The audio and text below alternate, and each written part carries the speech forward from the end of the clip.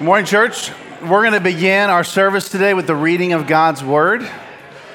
Everybody find your seats. We're going to begin our service this morning with the reading of God's Word. And one of the things I wanted to do that's a little bit different is I wanted us all to stand as we read the Word of God.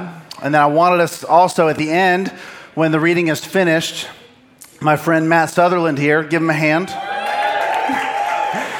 My friend Matt Sutherland here is going to say, "This is the word of the Lord." And then the congregation responds, there you go. Some old traditions coming through. So the response of the congregation is, "Thanks be to God." It's just something I want to try. I enjoy doing it because I think it kind of helps us all lean in a little bit to what's being said. So Matt, why don't you take it away? Thank you. Today's passage is Matthew 11, 25 through 30. At that time, Jesus said, "I praise you, Father, Lord of heaven and earth, because you have hidden these things from the wise and learned and revealed them to little children. Yes, Father, for this is what you were pleased to do. All things have been committed to me by my Father. No one knows the Son except the Father, and no one knows the Father except the Son, and those to whom the Son chooses to reveal him. Come to me, all who are weary and burdened, and I will give you rest. Take my yoke upon you and learn from me, for I am gentle and humble in heart, and you will find rest for your souls. For my yoke is easy and my burden is light." This is the word of the Lord. You may be seated. And I quote, "We have forgotten God.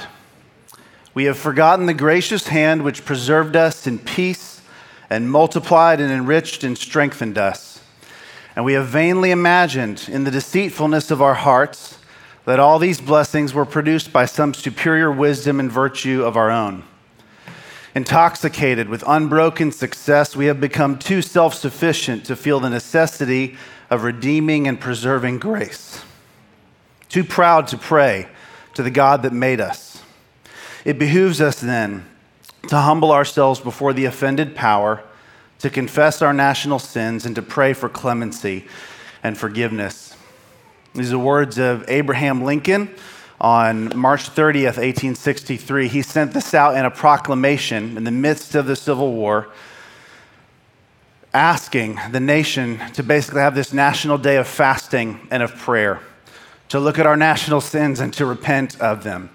And he wondered, before he sent in the beginning part of this proclamation, he wondered, I wonder if what desolates our land currently, this war we find ourselves in, the bloodshed, I wonder if this is because we have forgotten God. I wonder if this is because of our sins that maybe God has brought this upon us.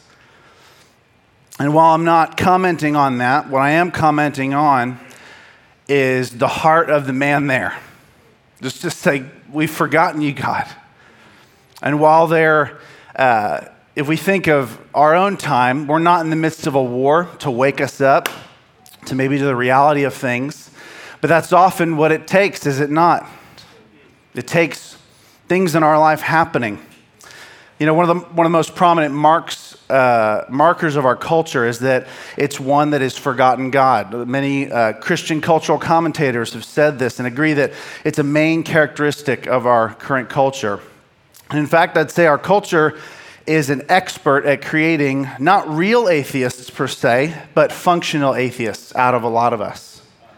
Meaning the way we often live our lives for quite some time, we can go on in our lives for quite some time without any consideration of who God is, how much we need him, and what he says about reality. We may have moments when we're awoken to our vulnerability and need for God through a medical diagnosis or through relational pain and difficulty, near-death experiences, moral failures, or tragedies, which remind us of life's fragility and our need for him. But we can live our lives often seemingly unburdened and quite comfortable. But the reality is that we're really just medicated enough to not notice our burdens or our weariness. And I don't say medicated to intentionally disparage medicine in any way. Just like anything else, medicine can be a great help in proper amounts and in applications, or it can also be abused, just like anything. So I'm not commenting on that. What I mean by that word is by way of analogy, in the sense that the majority of medicines only touch the visible symptoms that we see. They don't address the root issue or the root cause. So what we do or take in or use in our lives often aids us in alleviating the symptoms that we all feel. So what are some of those things? Things like sadness, depression, rejection, fear, anxiety, anger, resentment, jealousy, ungratefulness, hopelessness, the things that that often pain us in our lives that we don't like to feel, but that often are sometimes present. And we will do anything not to feel those, right? Like the variety of burdens that we so often labor to carry and the weariness which comes with them, to distract ourselves from them so that we do not have time to really evaluate our current state. Because if we did have time to evaluate our current state, how are we really doing? We might not know what to do. We might be even more stuck, where we fear that we'll be more stuck than our feelings already tell us that we are.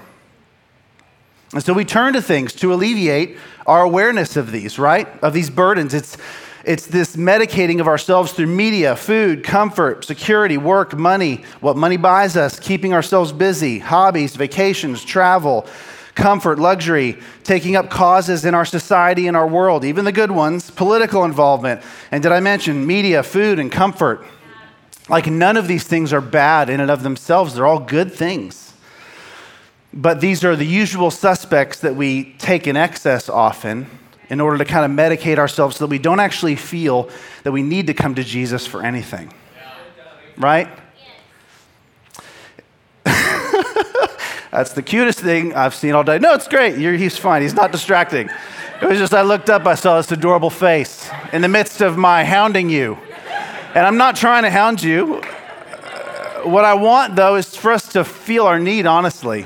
And so often we come in a little medicated on the things that we use in our lives to make us feel better. And even we use church sometimes in that. We're going to come to church and get an inspirational, heartfelt message that's going to encourage me, and I hope that's all it is. I hope he doesn't convict me, because then I might have to change things. We can even use church like that. So this is what we do often. And Jesus actually tells us that he's not calling those to him who are ignorant of their need. He's calling those to him who know and are aware that they are laboring and heavy laden. He doesn't say, "Come to me, you who are comfortable and need-free." And that's not to say that those who don't need Jesus are comfortable and need-free. It's just that they don't realize their need.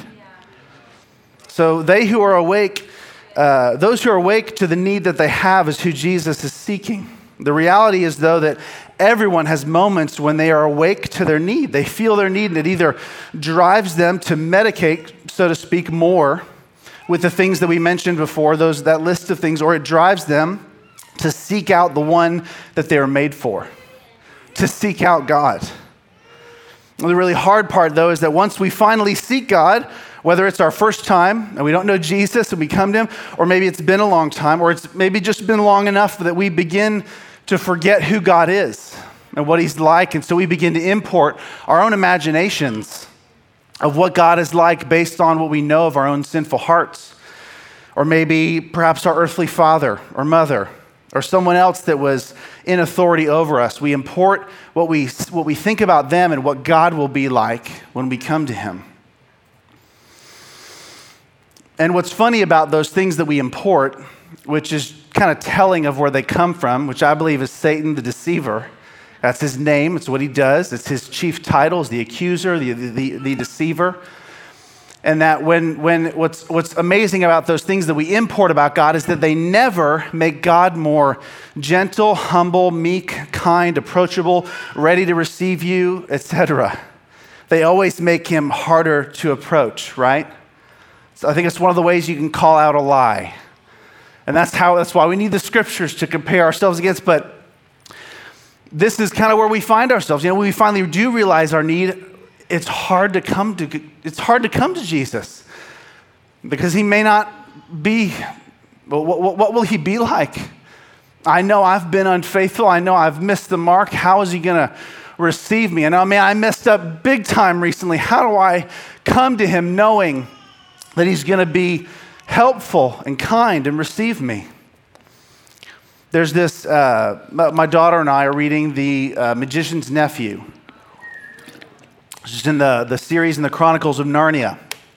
If you don't know the series, many of you probably do. But it was written by C.S. Lewis. And in the Chronicles of Narnia, in The Magician's Nephew, there's this guy named Uncle Andrew. And he's kind of one of the primary characters, but he's not the guy you like. He's kind of pitiful, and even in some ways you kind of disdain him a little bit for the things he does to the children in the story. And he finds himself in Narnia, which, if you don't know the story, it's like this beautiful land that like everything is good and pure and right. But for him, because his heart isn't pure and good and right, everything feels awful and he hates it and he's scared of everything. And he has such a horrible time there that he just becomes in this like catatonic state of fright. And he can't do anything else but just like sit there and huddle in sheer terror when everyone else around him is like, this is the most amazing place I've ever been. But for him, all he is in this state of fear and terror. And Aslan in the story is this lion, this scary lion. Sometimes it's scary, but also he's good. And he's like the Christ figure. He represents Jesus. And at one point, Aslan says this. He says, "Bring out that creature," referring to Uncle Andrew. And one of the elephants, you can read the story, lifted Uncle Andrew in its trunk. And this is not scripture, this is C.S. Lewis's story. Lifted Uncle Andrew in its trunk and laid him at the lion's feet. He was too frightened to move, Uncle Andrew was. "Please, Aslan," said Polly, one of the main characters in the story, "could you say something to unfrighten him?" she says. And Aslan said, "I cannot tell that to this old sinner, and I cannot comfort him either. He is..." I cried when I read this in the story with my daughter. I was like, "One moment, honey." He said, he has made himself unable to hear my voice. If I spoke to him, he would hear only growlings and roarings. O Adam's sons, how cleverly you defend yourselves against all that might do you good. But I will give him the only gift he is still able to receive." And he bowed his great head rather sadly and breathed in the magician's terrified face. "Sleep," he said. "Sleep and be separated for some few hours from all the torments you have devised for yourself." Uncle Andrew immediately rolled over with closed eyes and began breathing peacefully.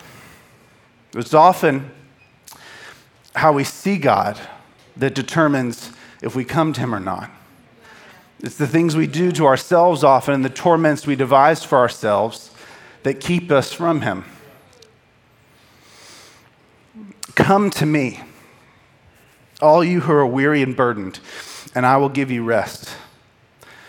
Take my yoke upon you and learn from me, for I am gentle and humble in heart, and you will find rest for your souls. For my yoke is easy and my burden is light.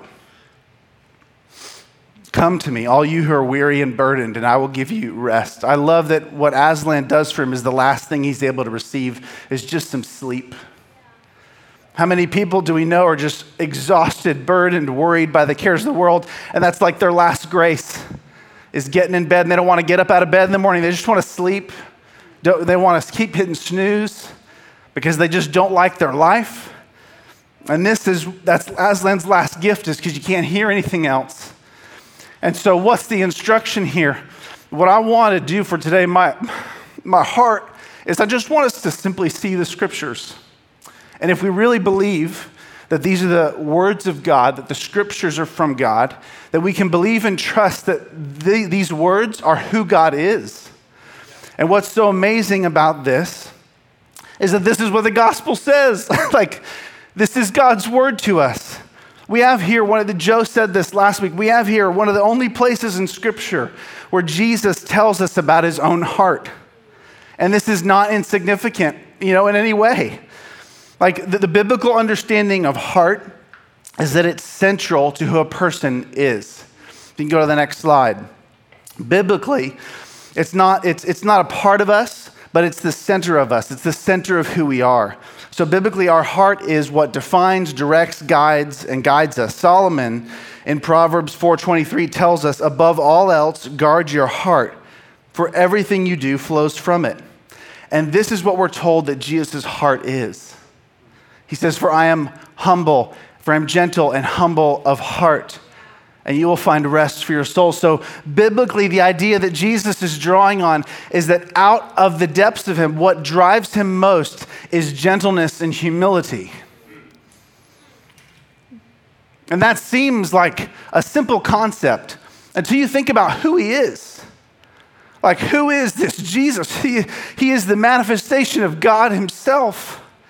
And to think that that this is the vessel that he would take, this is the approach to me that he would take, is just, it's unbelievable. And that's what I want to just even unpack for us. So what does he mean even by I am gentle and humble of heart? He says this. So know that biblically he's saying this is the heart, this is the center out of which I do everything. And so what does he mean when he says I am gentle? The word there for gentle is used a number of different ways in the scripture, but one is in Matthew 5:5 in the Beatitudes, where he said that the meek will inherit the earth. So he describes himself as meek.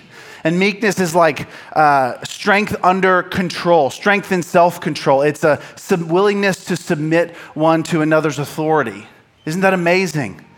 Matthew 21:15 or 21:5 is the next verse where this word is used, and it's that he's humble, and it's describing Jesus, this prophecy that foretold of Jesus riding into Israel mounted on a donkey, like of humble estate, not riding on this big horse with a parade, but he's coming in on a work pack animal, like a pack horse. He's coming in on this work animal that was a common thing, so he's arriving in humility. And then 1 Peter 3:4, speaking to wives, this word is used where it says that where Peter encourages them to nurture a gentle and quiet spirit. And this is the word that Jesus selects for himself. That he's gentle, that he's humble. So meek, humble, gentle. His heart, the things that drives all that he does is meek and humble and gentle. He's not quick-tempered.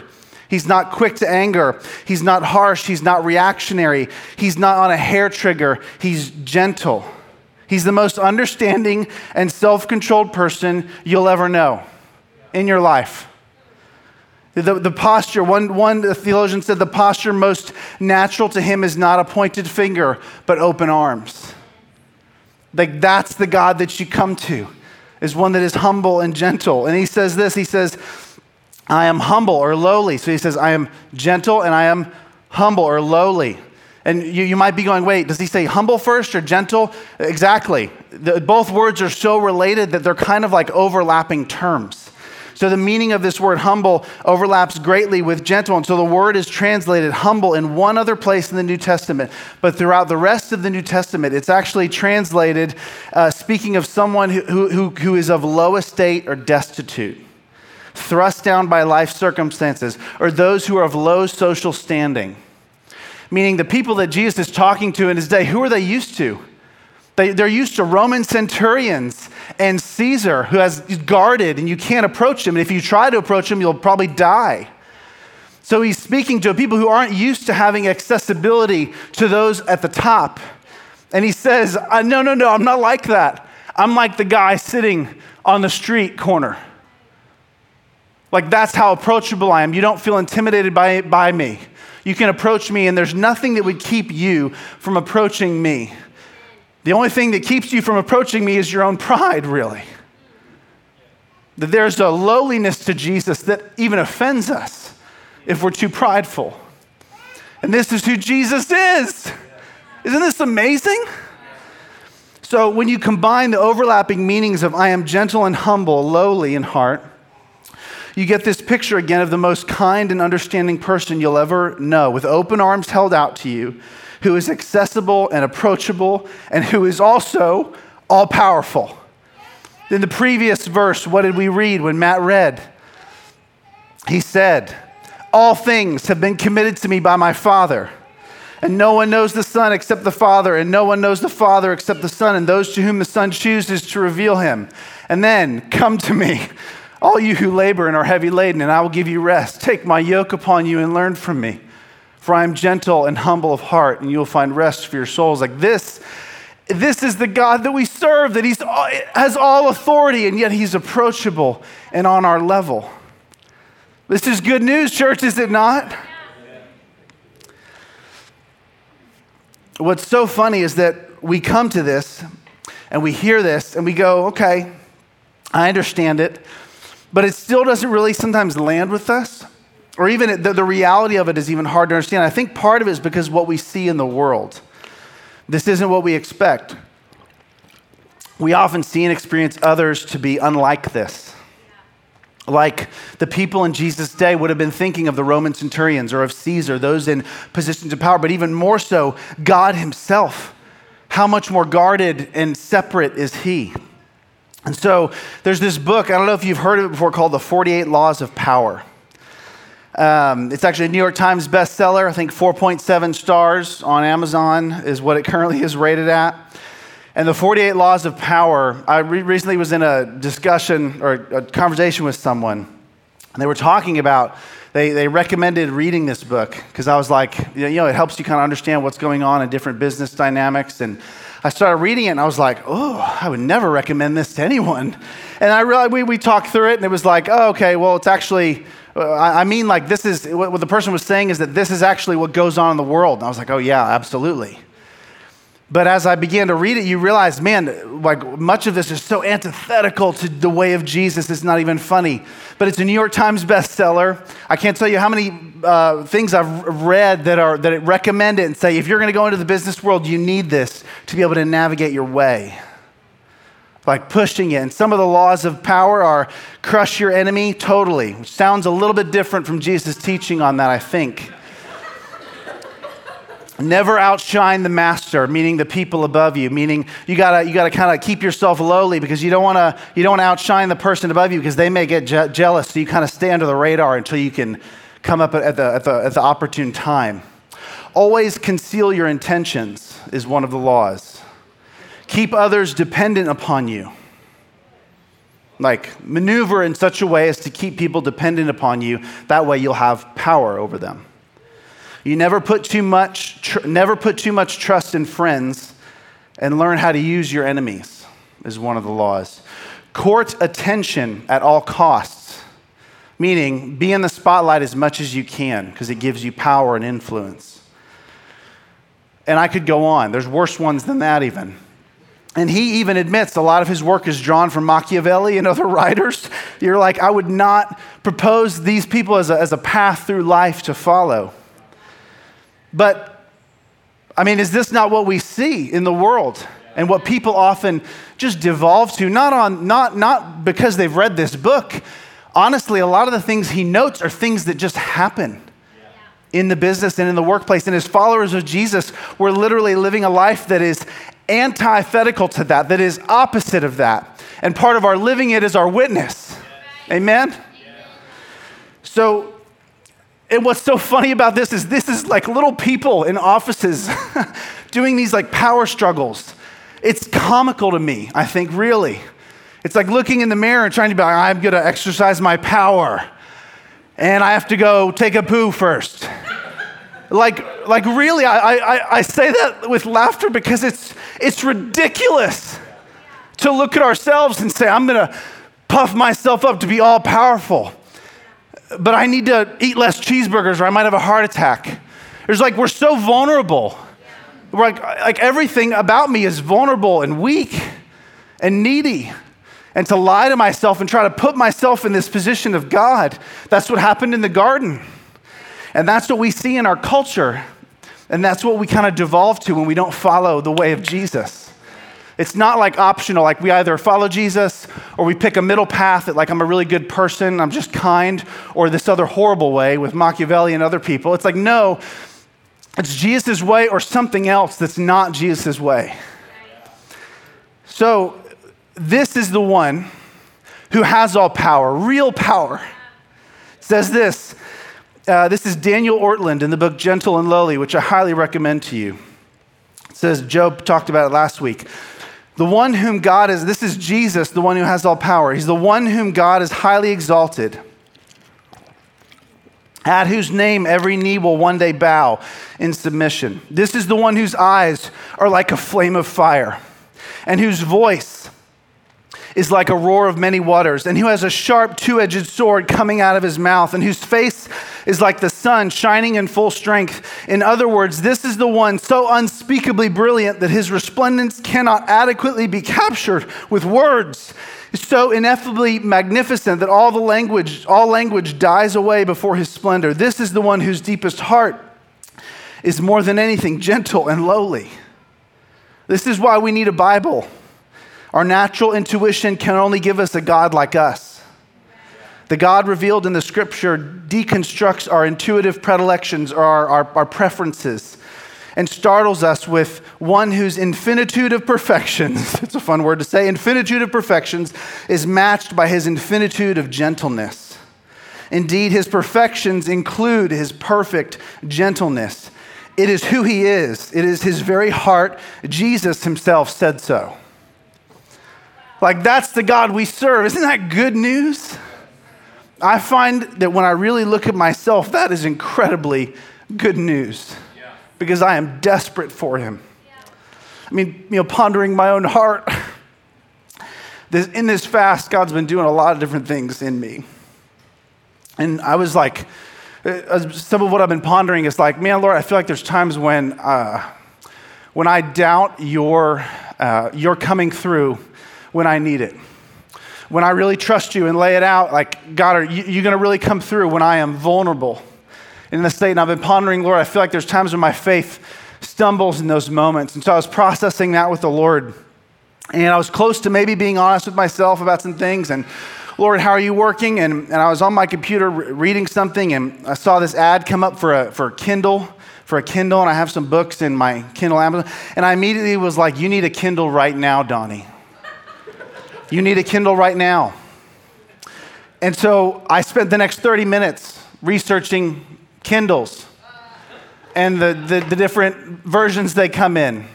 At the moment, I was like getting close to like getting to the bottom of my heart. My flesh or the enemy or whatever was like, you need a Kindle. And I was like, yes, I do. And it's like, and I realized about 30 minutes of burning my day that I was like, what am I doing? And I may get a Kindle, no promises. But the point being was that in the moment of like, I was near to the Lord actually maybe breaking through and talking to me, I distracted myself. And that's a small, simple, funny example, but there's probably much worse ones that I didn't think of. But I'm so clever and skilled at deceiving and distracting myself. And I'm surrounded by resources to do so all the time. And we're surrounded by entities that have monetized my attention. I'm the product, for Facebook and Instagram. I'm the product they're selling to people who want to sell me things. And they're aggressive because they know it works. I must live my life on guard. So this is why we're fasting. We're not fasting to torture ourselves, but to take away what numbs our pains so we actually feel them. When you're taking medication that numbs you, you're like, all of a sudden you're like, that actually really hurts. And you can identify a little bit more of where the source of the problem comes from. And then we can finally go to the great physician and realize he doesn't want to chop your leg off, but he wants to actually heal you. And he wants to help you and help you grow closer to him. And a lot of that is about our habits, though. That's why we're fasting. I went to Legoland the other day with my son on a school field trip. And the teacher came to me and said, there's going to be another student in your group with you and your son Lachlan. He's a bit hard to deal with. She was warning me that he's difficult to deal with. And so I was like, okay. All right, Legoland, here we come. So it was about 3.5 hours of being at Legoland, and I met this gentleman, and being that she had prepped me, I said, hey, buddy, come here, and I called him Timmy. I'm not going to use his name, but called him Timmy, and I said, hey, look at my eyes, and he was like, we're at Legoland. I said, hey, buddy, look at my eyes. And I sat there for a while, I said, hey, look at my eyes, and he finally did, and I said, all right. Listen, I said, we're going to have a really good day today. I said, but a big part of that depends on if you can listen to me and hear my voice. I said, if you don't listen, then we're going to have a bad day. We're going to be having to get Miss Sosa involved, and it's not going to be good. I said, but if you can listen to me, I trust it. Just trust me. You're going to have the best day you've ever had at Legoland. It's going to be awesome. But if you need to go somewhere, come and talk to me first. If you want to go see something, come and tell me first, and then we can go together, or I may have you wait. But either way, you need to come to me first. And I wasn't setting up this analogy for this sermon either. But I realized this afterwards. But I was saying, come to me first. And he actually did it. Like the whole day, I would see him start to run off to somewhere, and he would stop, and he would turn back and look at me. And I was watching him already, and he would go, and I'd go, no, not right now, come back. And he would go, and come back. But he would do that. And sometimes he would say, can we go over here? I'd go, yeah, let's go. And I'd call Lachlan. We'd go over there together. But he would always check with me first. And he got in a habit, 3 hours of doing this. If you've ever been to Legoland, there's lots to do. He was all over the place, so lots of checking with me. But it was great. We had a great day. There weren't some issues here and there, but he did great. And at the end of the day, we were playing on this little playground thing that you can't really see into for the adults. It's like they go around the corner and they disappear. And I had noticed that he would go around the corner, all the other kids would go in and would disappear, but he would always come back out and go in a different way. So I was like, whatever, I didn't really think much of it. But at the end of the day, he comes out and he comes right up to me and he stands there, like, let's say this is me, and he stands there and he kind of just stands there facing me, but awkwardly close, like right here. And I was like, hey buddy, what's up? I was like, we only have 6 minutes more to play before we have to go. And he goes, heights. I was like, what? I bent down and said, what'd you say? And he goes, I don't like heights. And I was like, you don't like heights? I was like, is there something high in there that you're afraid of? And he goes, yeah. And I was like, all right, can you show me? And so he took me in there, and there was this little piece where he had to stretch himself, and there was a drop beneath, and he was scared of that drop. And so I stood there, I said, hey, I know I don't know you very long, but I know you can do it, bud. You can do this, and I'm going to stand here while you do it. And I coached him to put your hand here, put your leg here, and he did it, and he got across. And I was like, yes, that's so good. And I cheered him, and he had a big smile, and he ran off and played. And I was like, that's so awesome. And I didn't think about it until my wife yesterday, she was like, I think you need to think about Legoland more. I feel like the Lord has something there for your sermon. And I was like, all right, sure, hun. And I was like, I don't know. And I sat there thinking for probably 30 minutes or so, and then I remembered that happened. And I think what's so powerful about that is that he had built up a habit of coming to me when he needed something or when he wanted to do something. And so when something came that was difficult or scary for him, he came to me. And even after just 3 hours of doing that, he learned to come to me, and I helped him. And I'm not God. I'm a man with faults, but I was able to help him as a man trying to be a good father. And God is that much more of a good father to you.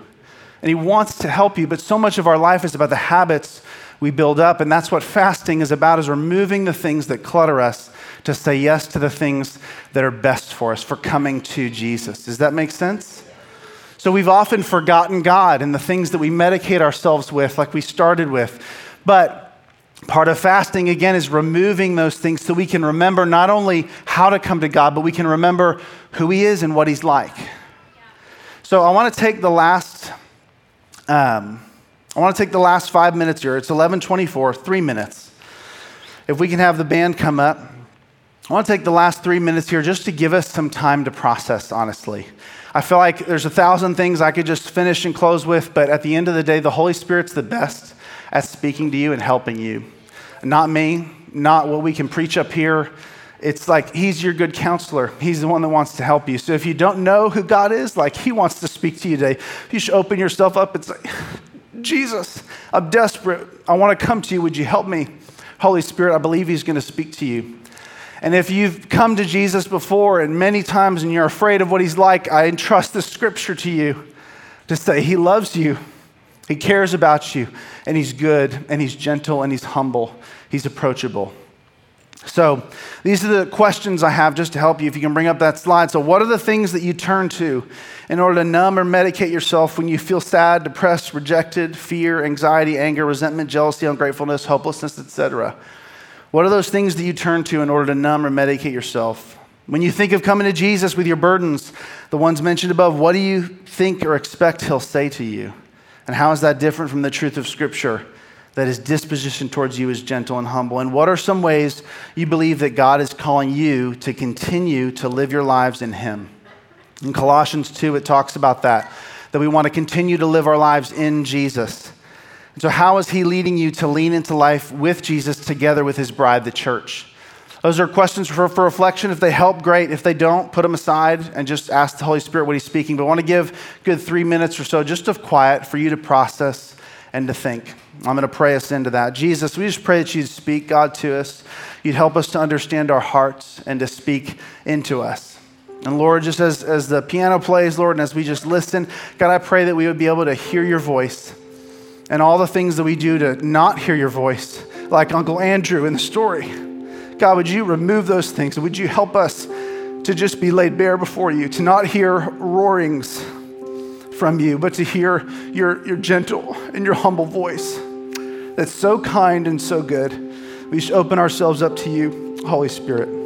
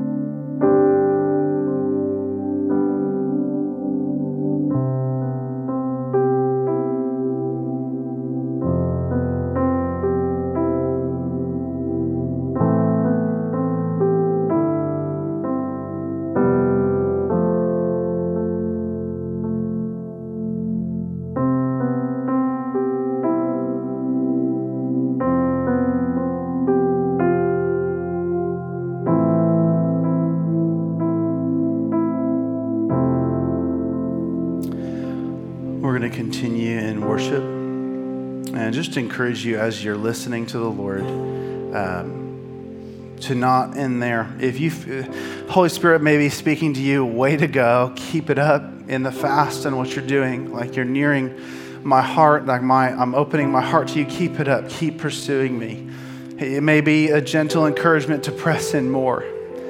It may be you haven't done anything or you feel like there's just a block between you and the Lord and you can't. Wherever you find yourself today, I just know and trust that the Holy Spirit has you, and I just want you to do something with it. Whether it's you tell the person next to you, we have prayer, our prayer and prophetic team is going to be up here, not so we can parade you down to the front and pray for you. No one cares.